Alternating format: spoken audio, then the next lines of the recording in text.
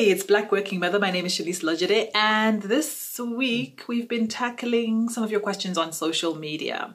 So, diving right into it, Elizabeth asked a three-part question, and we managed to only get to question one. So, her other questions were, how do you choose your working team?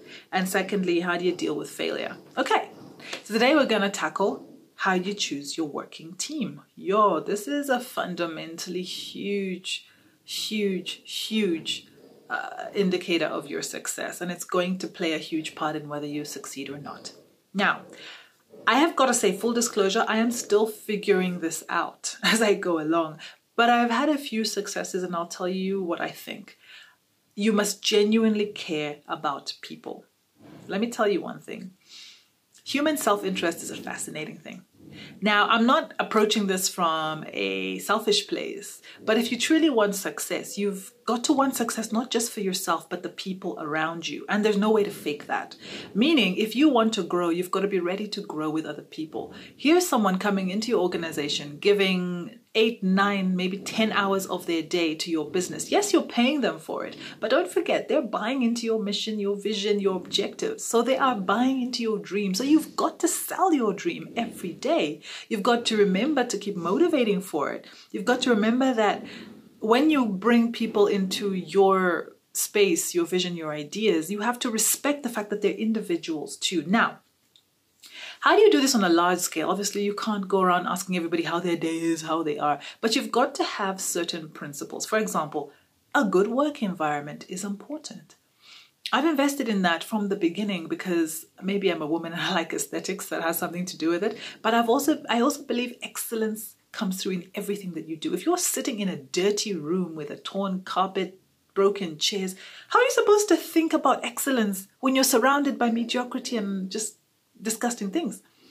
I'm so pedantic that every 6 months, I literally go into my team's offices and I say, guys, if I don't like what I see, we all take a day off on Saturday, we come back and we clean our office. Because I think we need to teach ourselves as Black people to have excellence in every single area of our lives. I understand that we're struggling with a lot of things, corruption, potholes, not enough food, and maybe we don't have time to pay attention to something that we feel is as mediocre as aesthetics. Do buildings look nice? Do offices look nice? I get it. That might be a first world problem or a first world luxury. But again, I disagree. It doesn't mean that you have to have tons of money and that your office has to look amazing, but it needs to look like the people there care. Care about yourself, how you look, but also your business. Now that environment, you thinking about that consciously for your people is but a small indicator of the fact that if you want the right people, you've got to attract the right people, but you've got to respect them and give them a reason to join you on your journey. So excellence in everything that you do. That's why team players will be attracted to you, because you give and expect nothing but the best. Yes, you'll work on your weaknesses eventually. The other thing is hire character, train skill. Always. If someone's got a bad attitude, that will infect your entire team. If someone is amazing at what they do, but they have no regard for other people's feelings or emotions, and they have no emotional intelligence, your business is going to suffer. So always hire for character, train for skill, because if you hire someone who's got a good character, who's malleable, who loves to learn, they will learn quickly and they will be with you and they will be honest and they will give you the best in your business. It's a tough lesson I've had to learn because I've made some compromises, I'm not going to lie to you, where I'm like, this person is good, they need to stay because I need to make some money.